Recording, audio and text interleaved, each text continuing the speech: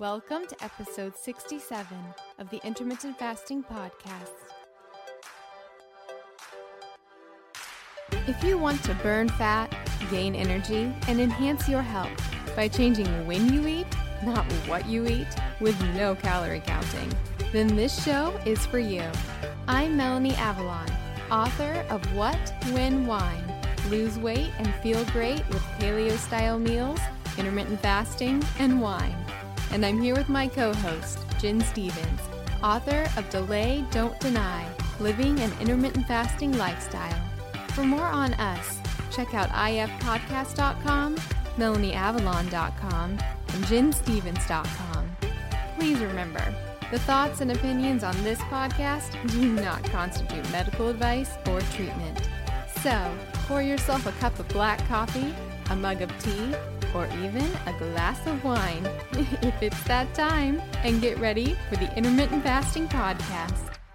One more thing before we jump in. Did you know that common ingredients found in skincare and makeup products can actually disrupt your endocrine system? These endocrine disruptors are a silent threat that can have significant impact on your health, including something that is very important to me, fertility. Your skin is your body's largest organ, and what you put on it matters. Endocrine disruptors are chemicals that interfere with the natural hormonal communication in the body. It also matters during pregnancy, and that's one of the reasons I pay close attention to what I put on my skin while being pregnant. Studies have shown that exposure to endocrine disruptors can affect both male and female fertility. For women, these disruptors can lead to irregular menstrual cycles, ovulation issues, and even polycystic ovarian syndrome, or PCOS. In men, they can reduce sperm quality and quantity, making it even more challenging to conceive. But it's not just about fertility. When it comes to fat loss, one of the reasons that endocrine disruptors can get in the way of fat loss is because a lot of our toxins are actually stored in our fat. It's a way that our bodies protect us from those toxins. These toxic compounds can even work synergistically, amplifying their harmful effects and making it that much harder to shed unwanted body fat. All of these reasons are why I am obsessed with a company called Beautycounter. The founder actually started the company when she learned about the potential dangers of toxic chemicals and their link to health issues, specifically miscarriages and infertility. While pregnant, I make sure to only use Beautycounter products. It's one of the only makeup lines that is officially recommended from the Environmental Working Group. What really sets Beautycounter apart is their unwavering commitment to protecting us, the consumers, from the hidden dangers that lurk in conventional beauty products. Beautycounter goes above and beyond, rigorously screening every single ingredient that goes into their products, ensuring that they are safe, clean, and free from harmful toxins. They're not just a beauty brand, they're a movement for change, advocating for stronger regulations in the beauty industry. With Beautycounter, I know that I can trust that the skincare and makeup that I use are not only effective, but also safe for me and my family. They have skincare lines for every skin type, as well as so many other incredible products. I absolutely love their overnight resurfacing peel. It's my favorite way to get anti-aging benefits in a skincare product. The makeup is absolutely amazing. I have tried alternative beauty products in the past and none of them truly performed. But with Beautycounter, the foundation is so amazing. It makes me feel like my skin can breathe and it looks so dewy and beautiful. You can shop with me at beautycounter.com/Vanessa Spina. New customers can use the code CLEANFORALL20 for 20% off their first order. Beautycounter.com/Vanessa Spina. All right, friends, now back to the show. Hi, everybody, and welcome. This is episode number 67 of the Intermittent Fasting Podcast. I'm Melanie Avalon, and I'm here with Jen Stevens. Hi, everybody. Happy late birthday, Jen. Thank you. Thank you. Did you do anything fun? No, not really. It was just kind of a relaxing day. We did go out to eat for dinner. It wasn't that good. Oh, it wasn't? No. Where did you go? It was such a letdown. Well, when I was in San Diego in early June, I had some amazing Mexican food. So I was like, we got to have somewhere around here that's got some better Mexican food. So I asked for some recommendations on Facebook, and a couple people in the community suggested the same place. I was like, well, they said it was like authentic. Yeah, we would love it. I'm like, we're going to go there. I did not love it. Oh, no. Maybe San Diego ruined me forever. Did they sing you happy birthday at least? No, we didn't even. Oh, you mean at the restaurant? Mm-hmm. No. Oh, man. I did get one happy birthday. A friend came over and brought me lunch. I had 2 meals yesterday. So a friend brought me lunch, and she and my husband did sing happy birthday to me. So. Oh. I was just thinking, it's the intermittent fasting podcast when we point out you had 2 meals yesterday. I did. I had 2 meals yesterday. It's true. And, that the lunch was good, but then I was also wanting a good dinner, and then I was just so disappointed when it wasn't. Then I came home and I had baked my own cake, because I don't like grocery store cake. I would bake my own cake. It would be like crazy, gluten-free. I baked, well, mine was not gluten-free. It's a pound cake I've made before. It's a cream cheese pound cake, and I put blueberries in it. And I don't know what was going on, but it was baking longer than ever, and it wasn't getting done. So then I was like, well, it's got to be done. So I took it out, and it wasn't done. When we let it cool and we tried to eat it, it wasn't done. So I'm like, okay, a bad meal and bad cake? What's happening? Oh, no. Yeah. Who knows? I wonder if humidity can affect the bake of a cake. I don't know. It's, humid here, so who knows? But it was not a food win on the birthday. So I have a year till I'll turn 50. So my 50th birthday, I'm going to already be thinking about the food. It'll be the big one. Yes, the big 50. We're going to make more of an effort for the food to be good on that day. Okay, well, we've got a year, so. We have a year, exactly. Yeah. So have you been doing anything new in your life? I'm good. I have a request for opinions from listeners, if I may ask. Oh, please do. I can't wait to hear. So I got back some blood tests, and I have really high mercury levels, and I kind of suspected that. I'd always eat, because I eat a lot of fish. Like, I love fish, but I'd always eaten really low mercury fish. I would only eat tilapia and cod and salmon, basically. And then I moved back to LA, and I was like, oh, what?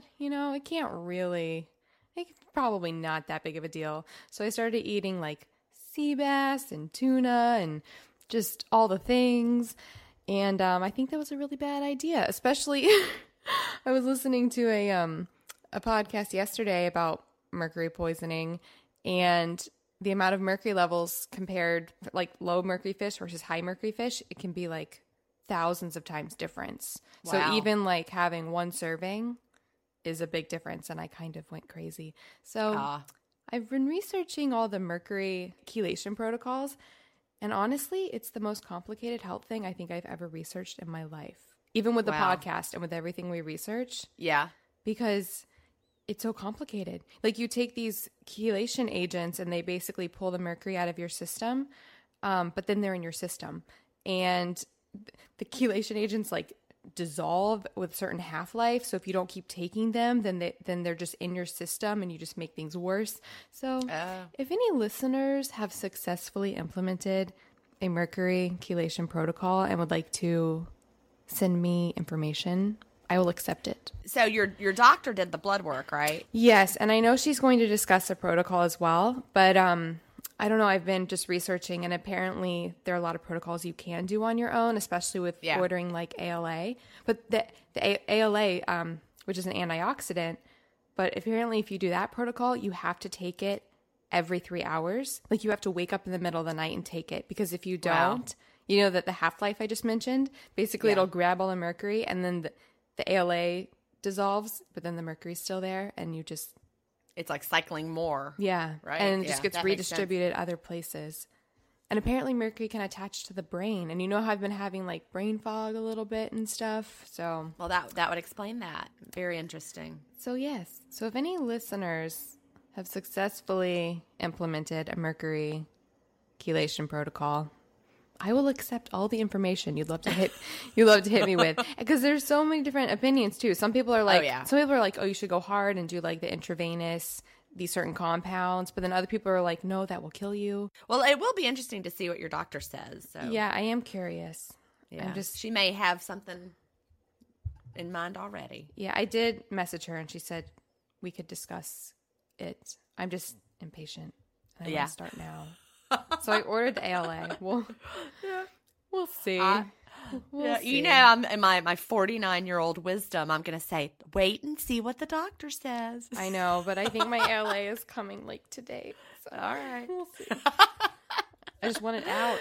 I told my dad, and he was like, maybe you can just drink a lot of water and wash it out. I was like, Dad. Thanks, Dad. No. Bless him. No. Sorry, Dad, that's not how it works. It's not. It's not how it goes down. So, yeah, that's life. Okay. All right. Alrighty. Well, shall we jump into everything for today? Yes, let's get started. All right. So to start things off, we actually have 2 questions, and they are continued from episode 66. So we'll just jump right in. So our first email comes from Kim, and she says, I have one more question.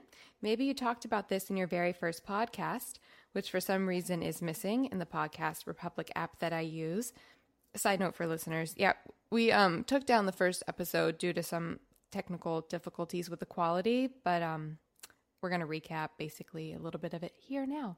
So she says, how did you both meet and decide on doing the podcast? You are of different generations and have different opinions on some of the IF details, so I find your interaction to be interesting. Oh, and then she gives us a little feedback as well. She says, this isn't a question.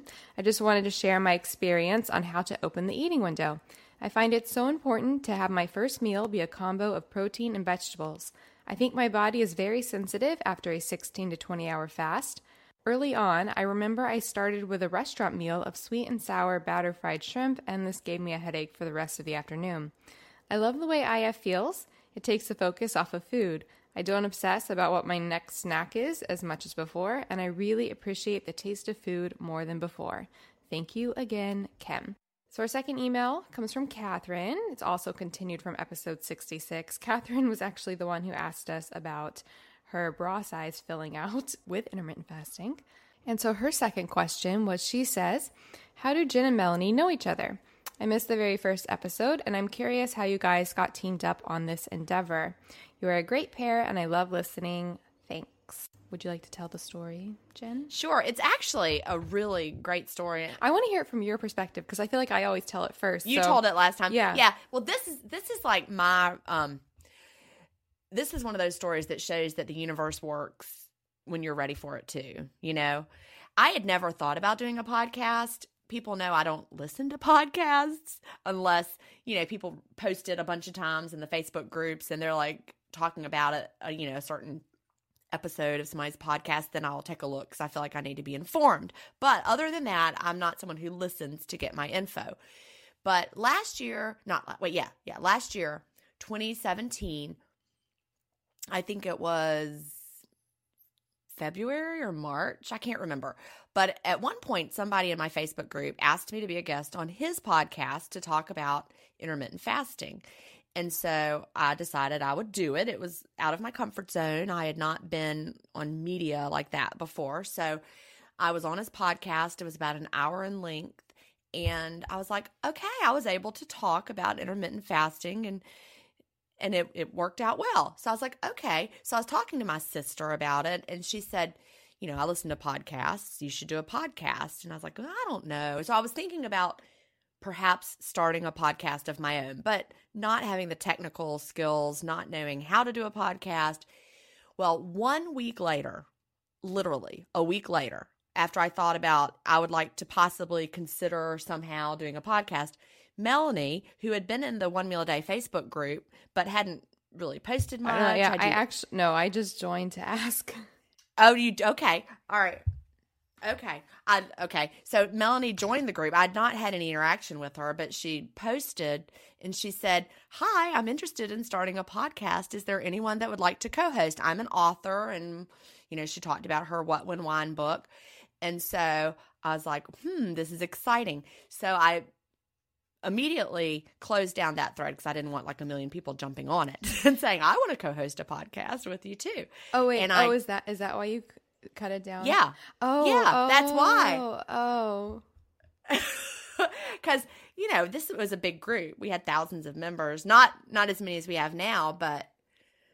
Yeah, because when I posted that, people freaked out. They were yeah, and I think someone was rude, weren't they? Wasn't somebody? I forgot about that. Yeah, wasn't somebody like, "How dare you post on this group or something?" A lot of people did. Okay, I didn't even mention the name of my book because I didn't want it to look like I was coming in and being like, "Buy my book." So I just came in and I was like, I wrote, or no, because this is when.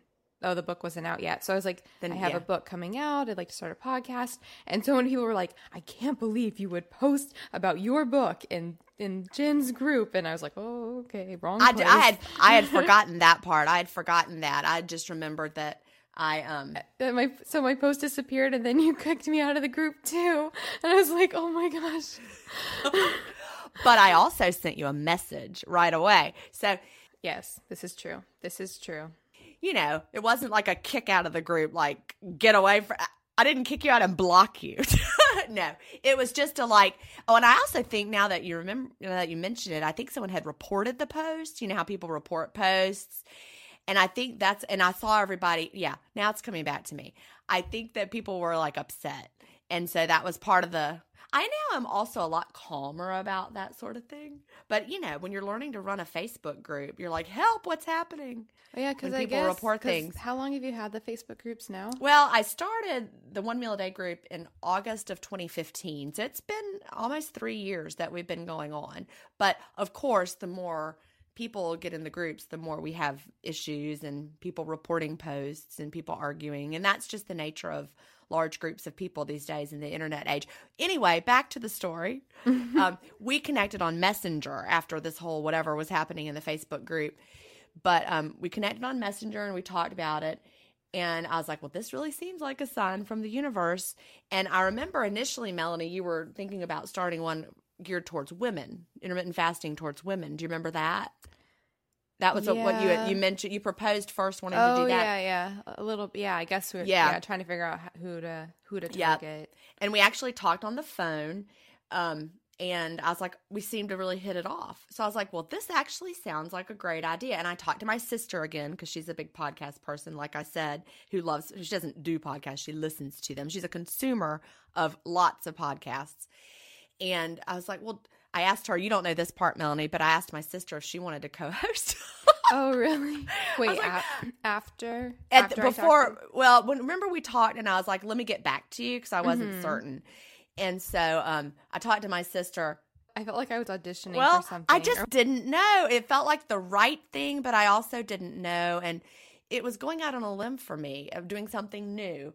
And I like to think things through. But my sister has been on again, off again, intermittent fasting. So I was like, well, maybe, this could be your starting back, really getting into it again. And she's like, no, too much pressure. I can't do it. I was like, okay. And then I thought about it. And then I talked to some other friends and then decided, yes, this is what I want to do. And we got started and have not looked back. And it's been a wonderful partnership. So that's my side of the story. That's great. Well, unlike Jen, I've actually been listening to podcasts since people didn't even know what podcasts were. Like, this was back in the day. I guess they were on iTunes. I mean, this was when I was in middle school. So it was on your iPod. That's how they got the name. Yeah. iPod. You could only listen to them on your iPod, so it was a podcast. Oh man, I'm getting hit with so many memories. Yeah, it was like my iPod. Yep. It was like the original iPod. Yeah. And I would listen to, I listened to WDW Today about Disney World, and I listened to every single episode, like every single day. This was forever ago. Yeah. Man. So I've been I've been listening to podcasts for years and years and years and years, and I've been wanting to do my own for quite a while. And I really wanted to do it. So I was working on the book with my agent and publisher and everything, and I told them I was going to start a podcast. So then I was like, well, now I got to do it. I was like, got to do it now. But I knew I needed a co-host because I didn't want to just talk by myself. I mean, It's like kind of awkward. And so I reached out. Yeah, I found Jen's group, and I thought it would be really cool to do it. I didn't think you would respond, but I thought maybe somebody else in the group would be interested. Yeah. And but yeah, I just remember posting and then trying my hardest to not make it look like it was about my book, and then just everybody freaking out. I just remember that. But the story pretty much the same from there. Heard back from you though with the message, and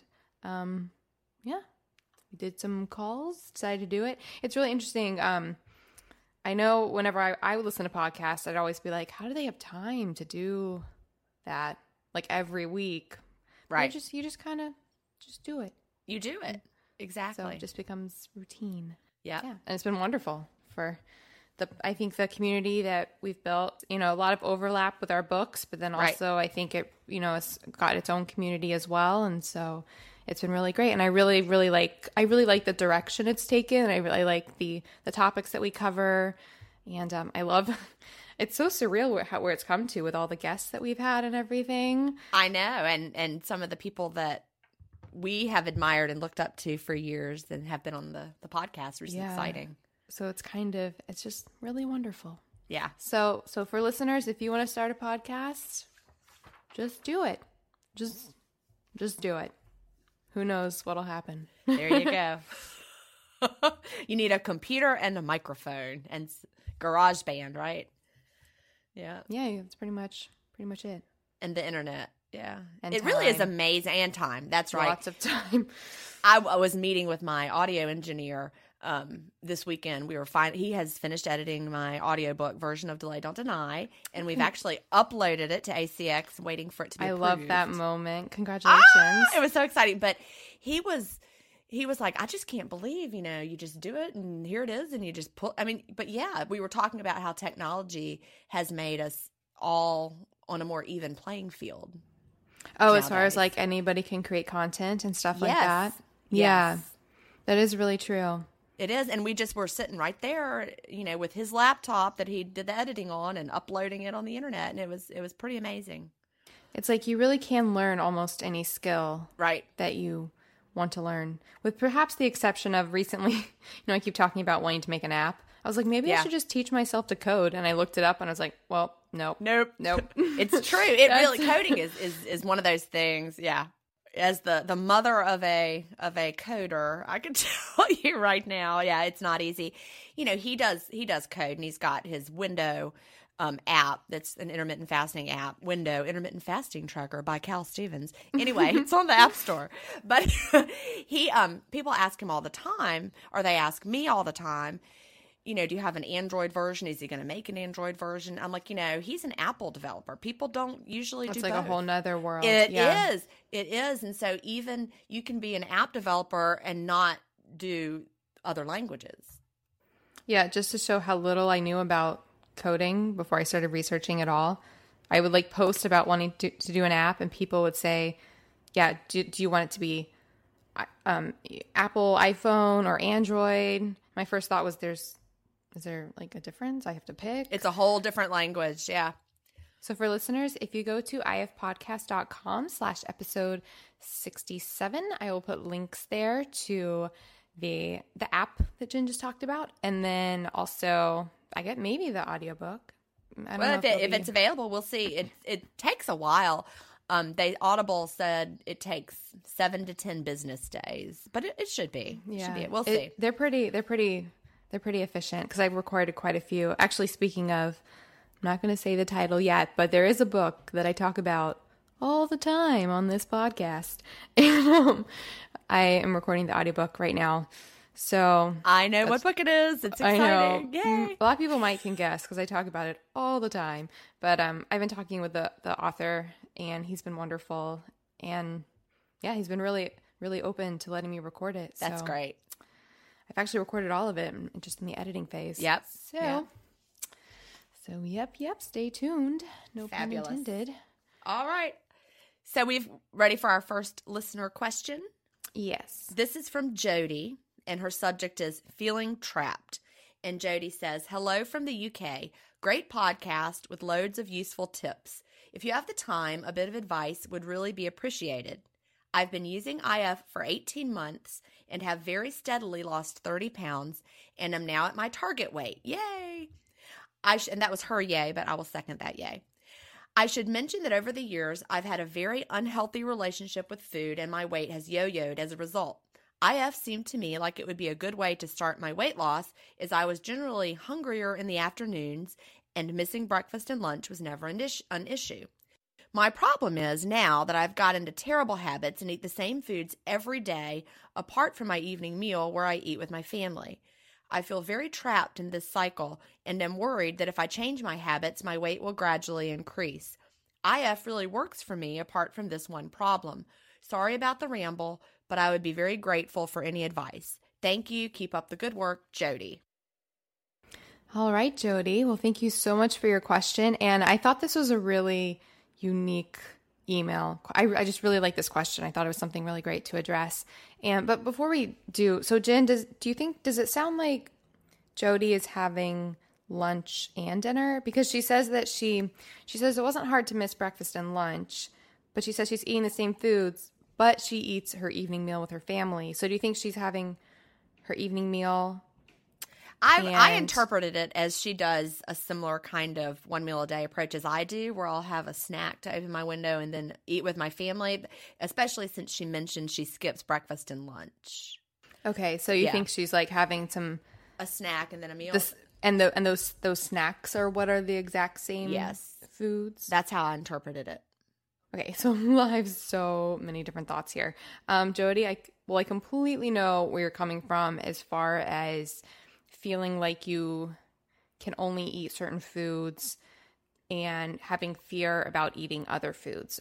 For me personally, historically, that I did have that from the same mindset as you, especially when I was losing weight, because you find certain foods that work and make you lose weight, and then you think, oh, if I change things, I'll gain weight. That's like your automatic thought. Speaking to that, I find that doing something consistently for a long time is what creates change. So just experimenting here and there, it's not going to completely derail you. I highly, highly doubt that. I think you'll be completely fine if you try different foods. And even from my own personal experience, for example, I used to be super low carb. This was a while ago, like a few years ago. And I was convinced that was what was maintaining my weight loss. And I was terrified at the thought of adding more carbs. I was convinced if I added more carbs, I would gain weight. Ironically, I added more carbs finally, and I actually lost more weight from it. So really, we just don't know. We just don't know. And sometimes actually changing up things can actually lead to more weight loss because it kind of just sends a new message to the body, kind of gets things going in a different direction. But in any case, I would just really encourage you not to have the fear around the food choices and feel comfortable, especially when it's related to weight loss. Definitely feel comfortable with experimenting. I still actually struggle with this. It's not because of weight loss at all. Now it's because I just have IBS and digestive issues, so I get really, really nervous about trying new foods because I'm convinced that they're going to create bloating or create digestive distress. So it's not the same thing, but in a way, it's sort of the same thing because I'm in this safe world and I have these safe foods, and it can be really scary to go beyond that.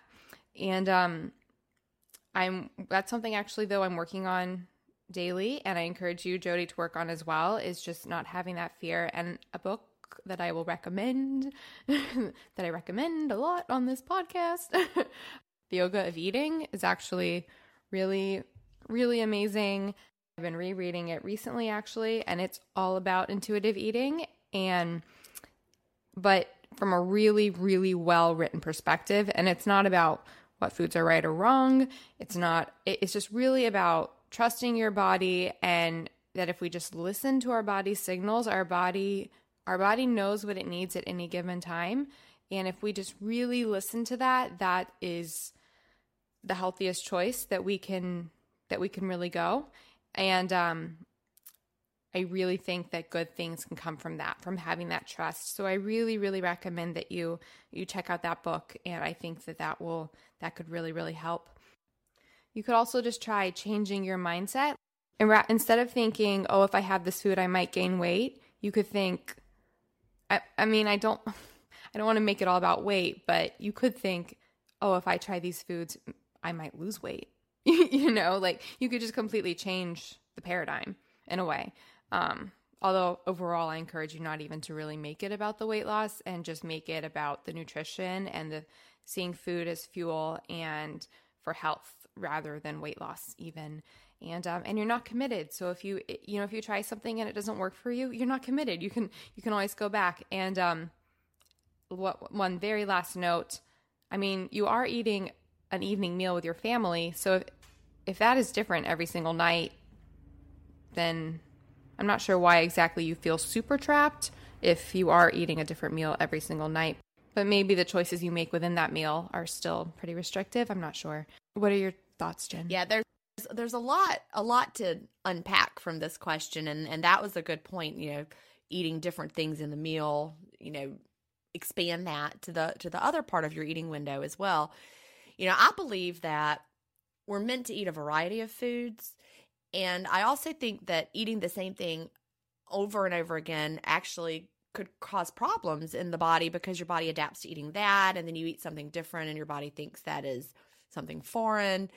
Like I've read this in food allergy books, I guess, that if we overdo certain things, our body builds up a problem to that food. Basically, I don't think I explained that very well, but you do want to have a variety of things in your diet. So go at it from that point of view, in that you don't want to limit yourself or cause problems down the road. You want to try different things. Now, I want to speak to the real root of this issue, is the fear that you're going to put all the weight back on. Because, look, I get that. And I probably appear to be very confident about maintenance, and I've been in maintenance now for over 3 years, and I am 95% confident with maintenance, 99% confident. I don't know. It's a pretty high number. But every now and then, that old diet thinking will pop up in my head, and I'm like, oh my gosh, do I have a little bit more fluff right here than I did last week? I'll measure my waist or whatever. Most of the time, I don't have those thoughts anymore. The longer I go in maintenance, the more confident I get. But sometimes I still get that same feeling of, gosh, is this too good to be true? And it's all going to pile back on. So far, hasn't happened. Maintenance gets easier over time. I have those thoughts less and less. But I do understand where you're coming from, because, someone like me, and probably you if we've had, like you said, an unhealthy relationship with food and weight, and we've yo-yoed like mine did for decades, we have been at maintenance before only to see it slip away. I remember the last time I lost weight before intermittent fasting, I lost weight and got down to, but it was right when I turned 40, as a matter of fact. I had done some unhealthy weight things along the way and gotten to a lower weight, and then immediately yo-yoed back up, and then ended up at my highest weight ever of 210. But that yo-yo is something we've experienced so many times that we feel like, well, is this intermittent fasting too good to be true? Could this really be the end of the yo-yo? And Jody, for me, I'm sorry, I'm choking up. Jody, for me, it has been the end of the yo-yo. And I think that over time, you'll get more and more confident, like I have. Now, like I said, that doesn't mean that every now and then that little voice might not pop back up here and there, because, we've got decades to undo. So expand what you're eating. Try to have that confidence that it's going to work for you, and, let us know. Yeah, I will say one more thing as well. And this is completely my opinion and my perspective, so you don't have to listen to me at all. But for my personal experience and research, I don't know what exactly you're eating, like what types of food you're eating, Jody. I don't know if you're counting, macronutrients, like if you're going low fat or low carb, or if you're doing whole foods or anything like that. But I do find that if you are choosing primarily like whole foods that aren't messing with appetite signals and aren't making you want to unnecessarily eat more, that in an intermittent fasting protocol, I have found to be the most effective for weight maintenance, and very, very unlikely to gain unnecessary weight. Because when you're just eating natural whole foods in a natural intermittent fasting pattern, and I say natural because historically we didn't eat 24/7. So when you're eating natural whole foods that are satiating, that are filling in an intermittent fasting pattern, I think you can just feel very safe. Right. You really can. And I think you can just trust that and just go with that. So that's something I'd encourage you as well. Maybe you are eating whole foods, maybe you're not, but that's definitely something to consider as well. And that's where the 99% of my brain knows that this is what I weigh now. This is what my body is like now, because I know how I feel if I overeat.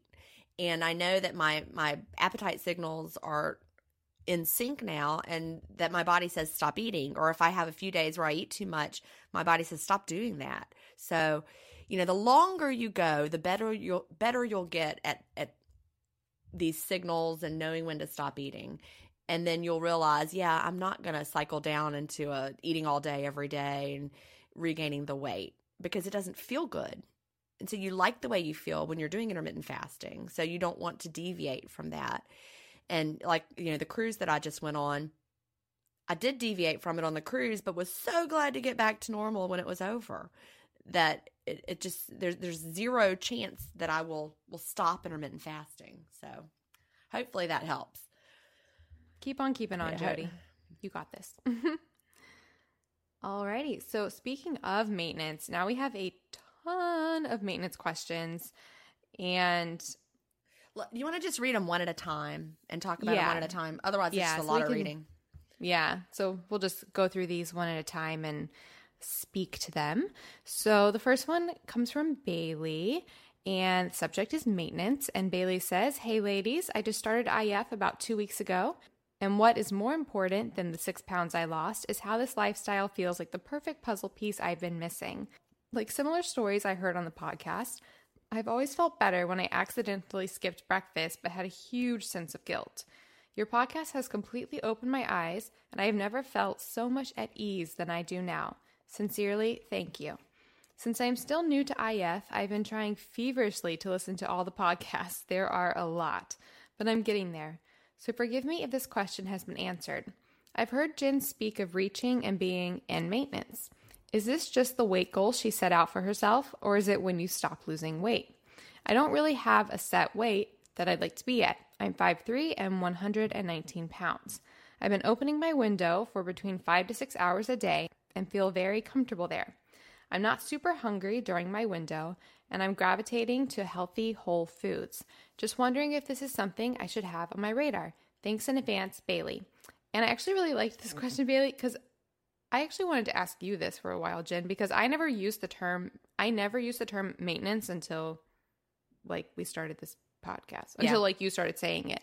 So how would you answer this question? Yeah, it's just a general term that people who have lost a lot of weight talk about. Now we are in maintenance because, after losing, initially I lost 75 pounds, and then now it's grown. I don't know the exact number now since I haven't weighed in over a year, but basically I'll tell you how I decided I was in maintenance and then how that's progressed from there. When I was 210 pounds, I thought, what weight do I want to be? What is my goal weight, my dream weight? And I just picked it out of, a time I thought I felt good about myself. And I was like, all right, I'm going to weigh 135 pounds. And that was 75 pounds of weight loss, which is a really nice number. 75 is a good one. It's a meaningful number. And that would put me right at 135. So I did my whole weight loss journey. The day I hit 135, it was March of 2015. I was like, I am at goal, because we have a goal. So the whole idea is now you're at goal, so now you have to maintain that goal. And with other, quote, diets, maintaining the goal is where it gets hard because you always regain the weight. So I was like, all right, here I am. I'm 135 pounds. I have to maintain this weight. Of course, I also, at 135, realized that I did still have some fat that needed to go, and that maybe that wasn't where my body was going to end up after all, but I would just kind of see what happens. So as I kept going month after month after month, I had another goal. I was like, I'm going to get to 125 because I decided that was my new goal. By the way, I never saw that on the scale. I might weigh that right this minute. I don't know. I actually bet I probably do. But if I got on the scale and it said 130, I'd still be mad. That's why I don't weigh anymore. So whatever I decided in my mind that my new goal of 125 was going to be, I basically have just let my body take the lead. And that was the whole, stopping weighing moment for me, letting it happen. I was able to maintain from that 2015 till 2016, I still continued to weigh for a year. And I was able to maintain within the range of the 130s all that time. And I would dip down to 130. And at one point I got as high as 138. That was when I finally gave up Stevia. And then my weight went back down to right around 130, 132. And then month after month as I weighed, it would stay there. So then I stopped weighing. And I didn't weigh for a year. And during that year, this was 2016 to 2017, my body continued to get smaller. I went from, like, my favorite store to buy jeans is The Loft. I love to shop at The Loft. They are not a sponsor, but they should be because I love The Loft that much. But I was wearing a size 4 at The Loft when I hit my 135 goal weight.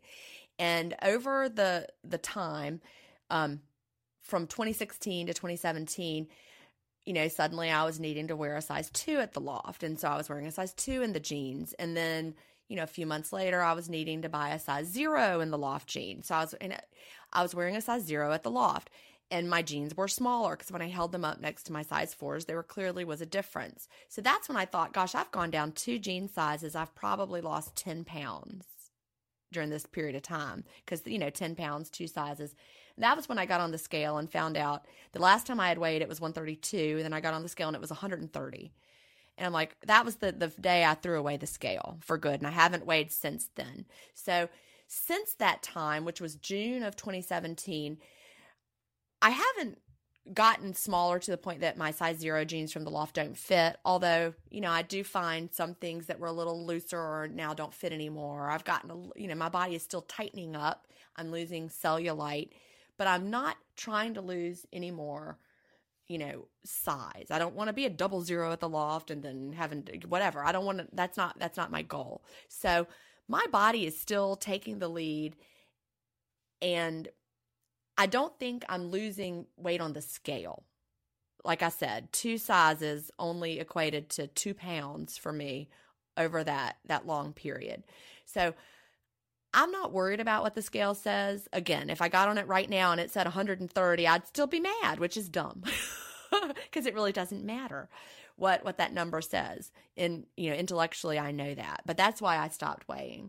I'm just going to keep doing what I'm doing and trusting that my body is working it out, because some days I'm hungrier than others and some days I'm not as hungry. And so I don't find that my body is changing quickly, and I never want to look in the mirror and think, gosh, I've lost too much weight. So I'm going to make sure that doesn't happen.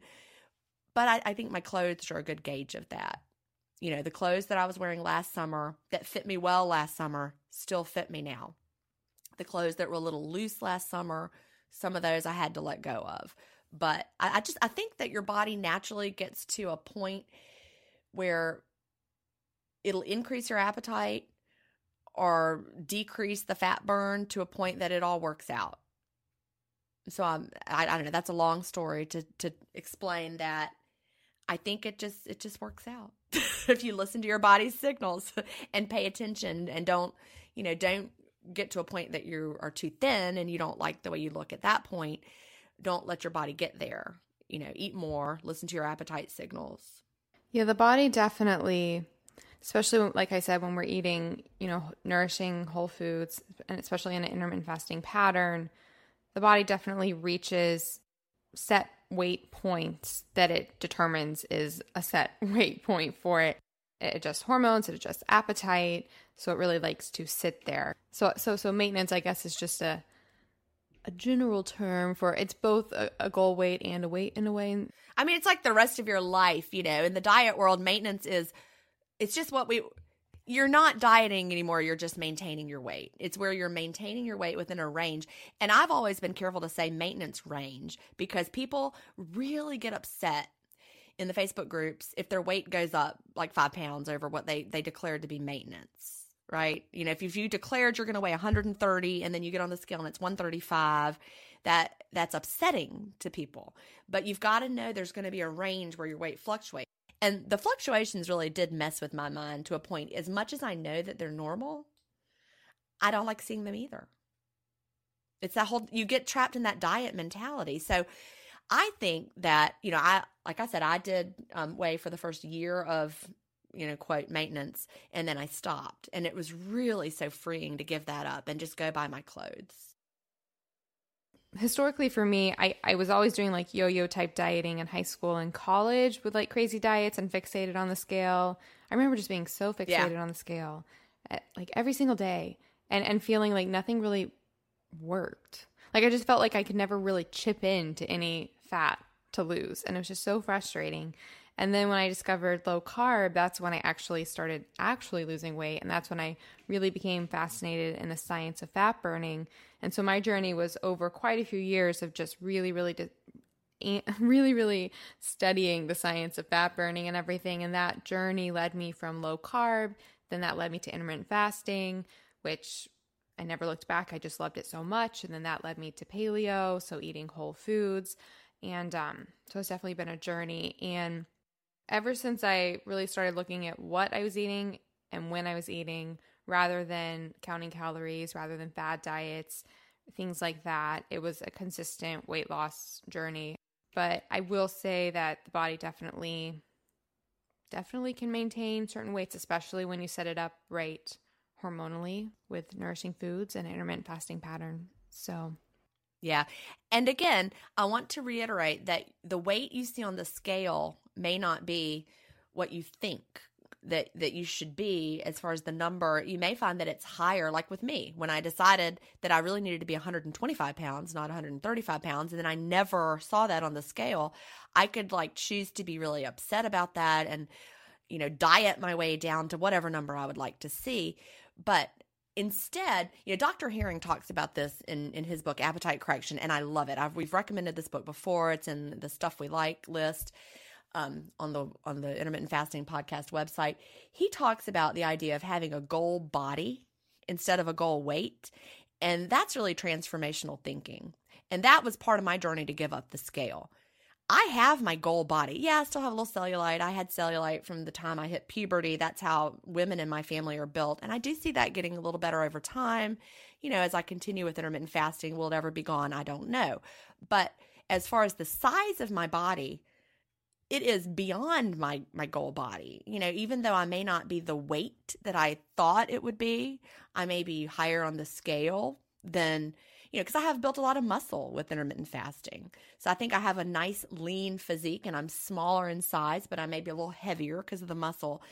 But focus on your goal body and how you look and how you feel in that body instead of so much what that scale says. Because we have a lot of women in the Facebook groups, men too, but mainly a lot of women because our weight will vary up and down a lot. Women with our hormones, we go up and down pounds at a time.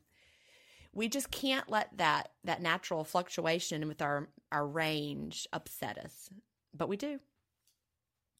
Another related question. This comes from Kenny, and he says, what does normal look like? And Kenny says, I've enjoyed listening to your podcast for a while. I've been water fasting Monday through Wednesday for the last 2 to 3 months, and I've lost approximately 25 pounds. I'm a short guy with plenty of insulation and would still like to shed another 35 pounds. I can see a goal weight within reach, but I'm beginning to wonder what maintenance looks like. I know. I can hear Jen saying it depends, but is there a trick to maintenance? How did you transition to maintenance? So I guess, similar question. Do we transition to maintenance? What are our thoughts on that? Well, right now I'm reading this as Kenny is doing a fast from Monday to Wednesday every week. Like, does that mean he's not eating at all on Monday, Tuesday, Wednesday? Like, is he doing a 72-hour fast every week? And it sounds like it. So that is different than intermittent fasting as we practice. So Kenny, this is what I'm going to say. I know this is probably not how you want to live your life. Maybe it is. Maybe you envision never eating again from Monday to Wednesday and water fasting, but I bet you don't.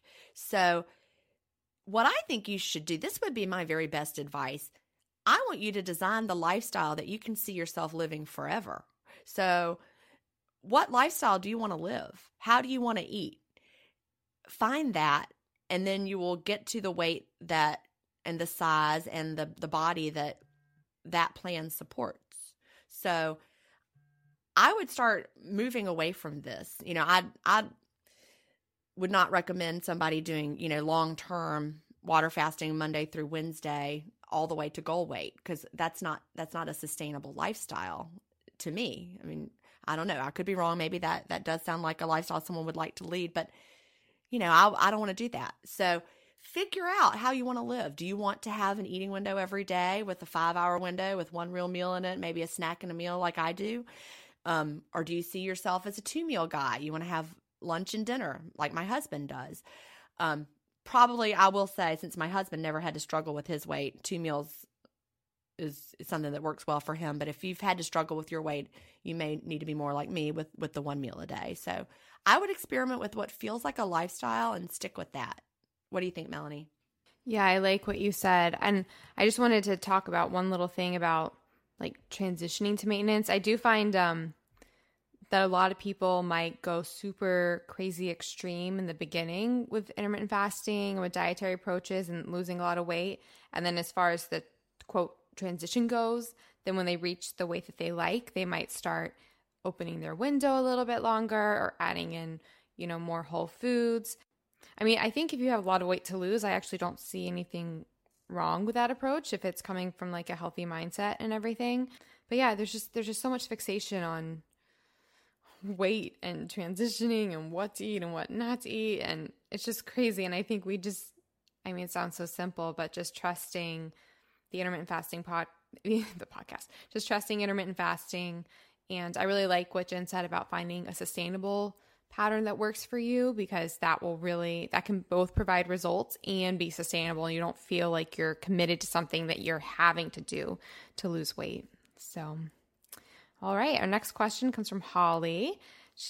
Subject, how to maintain. She says, "Hi ladies, I've been listening to your podcast and practicing intermittent fasting for several months, and I love both. I'm trying to stay up on more current episodes and catch up on past ones, so I may not have gotten to a discussion of my question. I'm losing weight easily and steadily. I've heard you mention maintenance. How does one maintain her weight while still practicing intermittent fasting? Will my body know when it's time to stop losing? Thanks so much. I enjoy our daily talks, Holly." And so yes, we've covered a lot of this before, Holly, but basically your body should maintain a healthy weight. And we talked about this earlier. When you are at that weight, if you need to eat more, your appetite should regulate naturally. You'll probably find yourself hungrier, and just know that, it's okay to eat more in your eating window to support that, maybe lengthening your eating window to support that. But I wouldn't hardcore stress about it. Any other thoughts? I think that we talked about it pretty well with the other 2 questions about maintenance. Just let your body kind of transition into it, and you'll just see how it goes.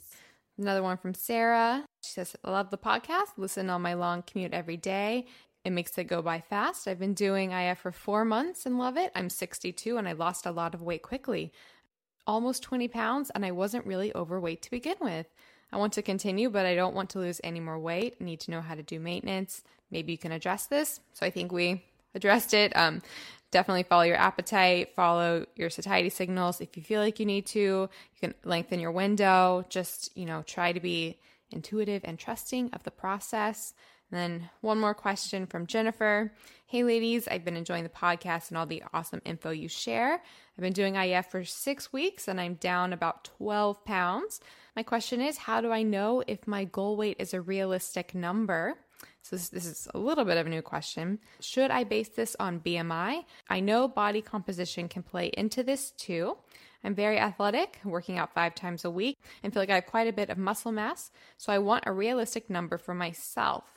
Also, I know in a previous episode you spoke about the fact that your body will not lose fat or weight indefinitely, even if you continue on IF forever. So my question with that is, how do you know if your body has hit a plateau or if you're just hit your maintenance number? Thank you." So there are some new questions in here. Basically, There are. Should we be looking at BMI? And how do you know if it's a plateau or maintenance? So what are your thoughts, Jen? Well, again, I'm going to go back to the phrase that I talked about a few minutes ago, and that is goal body instead of goal weight, because, we've all seen those memes or whatever, or the photos where they'll have like 5 pounds of fat next to 5 pounds of muscle, and the fat is like huge and the muscle is lean and small. So if you are building muscle and losing fat, we call that body recomposition. And you can actually shrink in size and the scale won't change, or it could even go up.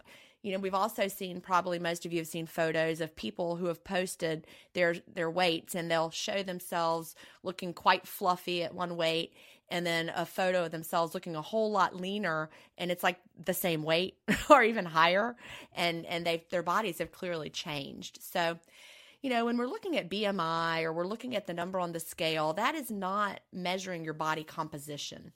So I feel like you need to really pay attention to how your body is changing. If you are the same exact weight day after day, week after week, month after month, but your pant size is going down, are you at a plateau? I would say not, because you're losing fat. If you're getting smaller, you're losing fat and building muscle. So many things to keep in mind. If you're working out 5 times a week and doing intermittent fasting, I would bet you're building a great deal of muscle. So if you're in the size clothing that you would like to be in for the rest of your life and you feel like this is a good size for you, then you can say, yep, this is where I want to be. But if you're not, if you still are, 4 sizes higher than your goal body, then you keep that in mind too. That's what I would suggest. Don't focus on the scale. Yeah, the scale is a useful tool. I used it while I was losing weight. I used it to tweak.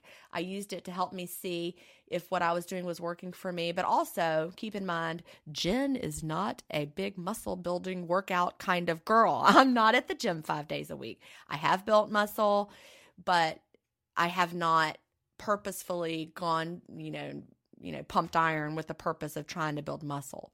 So the scale did show my progress pretty well. If I had been doing a heavy exercise regimen, I don't know what my scale journey would have looked like. I'm sure it would have been quite different. So just keep all that in mind. Yeah, I love everything you said. And Jennifer, it sounds like you have a pretty good, with your workouts and, your realization about your muscle mass and everything, that you have a pretty good grasp on your body composition and how you'd like it to be. So I really like what Jen was saying about having, what was it? A goal body. A goal body. Yeah. This is from Dr. Herring. He says, have a goal body instead of a goal weight. We have time for one more question, and it is from Crystal, and the subject is Serrapeptase. Crystal says, I just ordered the Serrapeptase after hearing you both rave about it, and I was just wondering how long you took it before you noticed any benefits. Thank you. Love you. What do you say to that, Melanie? So that's a quick question. We actually had we had an episode where we answered all the Serrapeptase questions, and it's funny. I thought we did that episode, and I was like, people are going to just be like, why am I listening to this podcast? This whole episode is about Serrapeptase. That episode has been one of our most downloaded episodes. So that's so funny. People love the Serrapeptase, and people are always in the Facebook groups and stuff randomly will be like, thank you for introducing me to Serrapeptase. Long story short, Serrapeptase, it's a proteolytic enzyme from the Japanese silkworm. You take it in the fasted state, and it basically goes around the body, this enzyme, and breaks down residual protein builds up in the body. So it can be wonderful for things like sinuses and just lots of things. So if you go to ifpodcast.com/episode 67, I'll put a link there to that other episode where we talked about it more in detail, and also link to the Serrapeptase that we use. You can also go to ifpodcast.com/stuffwelike, and it's listed there as well. I don't think we actually answered this question. I just know I've consistently taken Serrapeptase for about probably 3 years or so now, and I actually saw pretty big differences really quickly, just as far as inflammation, especially in my sinuses and my face. And then as far as long-term benefits, there are a lot of things that I think are due to Serrapeptase, but I'm not quite sure, so I can't really say. But I think just doing it consistently has helped to break down buildups and such. So how about you, Jen? I actually had immediate results that I was not expecting. I think I talked about this before. I was taking it for uterine fibroids, which someone mentioned it as something that could help with that. I'd actually had surgery for uterine fibroids, but then noticed I was having some of the same symptoms reappearing that indicated, because what you hear about fibroids is that they continue to grow back and you have the same problem. So I was intermittent fasting, and I was continuing to have the problems related to fibroids. So I started taking the Serrapeptase for that. I started immediately having some sinus things going on that I was not expecting. I could tell it was clearing up some things in my sinuses, and I wasn't expecting it, or I didn't even really at the time know that it did that. So I started researching more, and I'm like, oh my gosh, it's doing something in my sinuses I wasn't even expecting. So that was pretty much right away. And as far as the fibroids go, those symptoms have gone away. Now, is it the Serrapeptase, or is it intermittent fasting, or a combination? I don't know. It could be autophagy working down there. So I don't know what it is. But either way, I've noticed a lot of difference. Yeah, the thing that I noticed the difference with, and again, I don't know if it's a Serrapeptase. It probably is a combination of fasting and Serrapeptase and everything. But I always had a little cyst type bump on my nose. I actually even got it removed by a dermatologist. Yeah, by a dermatologist. And he was like, it's going to grow back because that's the nature of it, unless they actually extract it, I guess. Sorry to be gross. And it did grow back, but this was all before fasting and Serrapeptase and everything. But since fasting and Serrapeptase, it's now gone. And this is something that I was told would always grow back and grow bigger. Yeah. So something got rid of it. I don't know if it was the Serrapeptase or the fasting, but I do think it completely anecdotal, but I do think it might be something like that, because I don't know what else it would be, but yeah, it's hard to find the cause and effect relationship to know if it was the Serrapeptase or the fasting, because we were doing both at the same time. But I do know that the Serrapeptase did something with my sinuses, because I had some symptoms. It actually caused me to feel bad at first, negative symptoms to go with, and then before it cleared up, it loosened stuff up, and I was like, oh my gosh, what's wrong with my head? And then it got better. Yep. So definitely check out ifpodcast.com/stuffwelike, and there's a link there to the Serrapeptase that we like. All righty. Awesome. So this has been wonderful. So a few things for listeners before we go. If you'd like to submit your own questions for the podcast, there are 2 ways that you can do that. You can directly email questions at ifpodcast.com. You can also go to our website, ifpodcast.com, and you can submit questions there. That's where you'll also find show notes for each episode. So that's where any references, links to studies. Oh, I just want to say one thing. I just remembered when I said studies. You mentioned cutting out stevia earlier, Jen. Yeah. I've recently become a stevia, freak.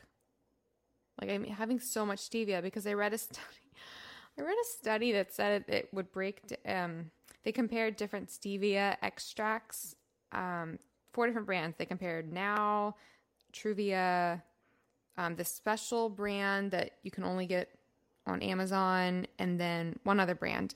They looked at it in vitro on lime cells, and it would break down the biofilm of lime, the ones that were extracted with alcohol. So the liquid versions. And one of them, the one that you can only get on Amazon, and I actually ordered it, was super potent, and it completely broke down biofilm from lime. I don't have lime that I know of, but anything that can break down biofilm like that seemed pretty cool. So I was like, I'm going to start having stevia, but now I'm a stevia addict. It's a problem. It tastes so good. Keep it in your eating window. Oh, yeah. I don't. Yeah, I'm just saying that to listeners. We're not now suddenly saying have stevia during the fast. No. Yeah. Oh, yeah. No. Sorry. No. Sorry, my bad. Because I was eating, tons and tons of fruit, but now I'm like, oh, I love the sweetness of stevia, and I'm breaking down biofilms, but I think it's a problem. I think I need to cut out. I'm going to tell you this about stevia. I talk about this in Delay Don't Deny about how I gave it up, but I was an addict. I was addicted to stevia, And I used the vanilla cream little droppers of, I can't remember the brand, Sweet Leaf Stevia, and the vanilla cream was my flavor. I had one in my purse. I had one in my desk drawer. I had one by my coffee maker. I had one in my house. I mean, if I saw I was getting low, I ordered a refill. I mean, I was addicted to it. And when I first gave up stevia and started drinking my coffee black, I had a detox reaction from the stevia. How so? Yes, like you know how if you give up caffeine and you think you're going to die? Mm-hmm. Well, that's how giving up stevia felt. So I wonder if it was the stevia, if it was like the flavors, or if it was just everything. I don't know. Or if it was like maybe finally having a clean fast for the first time in my life. Maybe it was that. But I did some researching at the time and found some other people talking about having a detox reaction to giving up stevia. But, I mean, if your brain is, like, so happy with the stevia, that could be an indication that it's doing something maybe that you don't want it to, you know? So hard to know. I was addicted to it. Yeah.